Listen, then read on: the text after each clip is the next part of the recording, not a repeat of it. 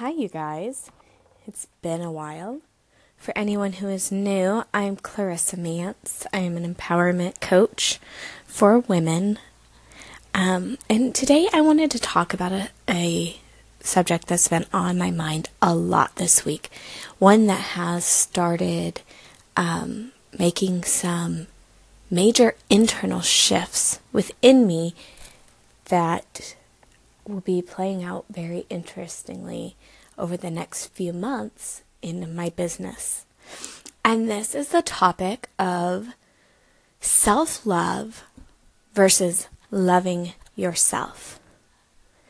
Now, I am a huge advocate for self-love and self-care.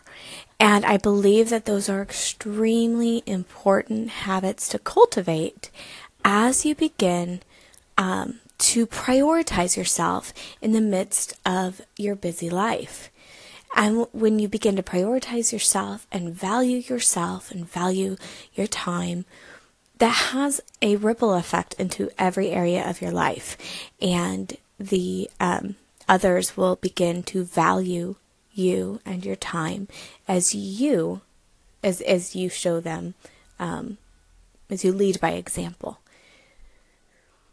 But as I've been thinking a lot about this idea of loving your neighbor as yourself, and how that is loving yourself, that is such a intricate part of living fully alive, yet one that I think is often misunderstood and one that is not given enough attention to.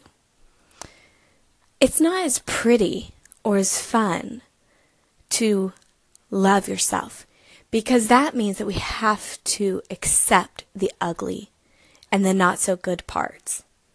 And we have to love them because we know that we are more than those parts, but they are there. And they aren't going to always go somewhere. We can't change our past. We can't always change those that are in our lives, or some of maybe, we have a sharp tongue. We are impatient. These are weaknesses that we have that we can continually work to overcome, but they're still there. And loving yourself means loving it all.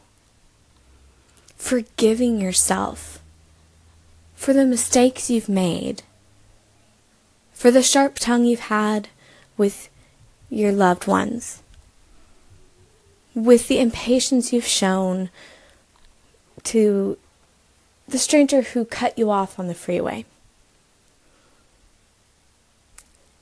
When we don't love ourselves, and we don't forgive ourselves, we will always have a block. But we can still practice self-love, even if though we may not fully love ourselves. Because self-love is kind of the surface level of loving yourself. I think that it is the external example of loving yourself, and it also does penetrate internally as well, but it always stays in that feel-good area.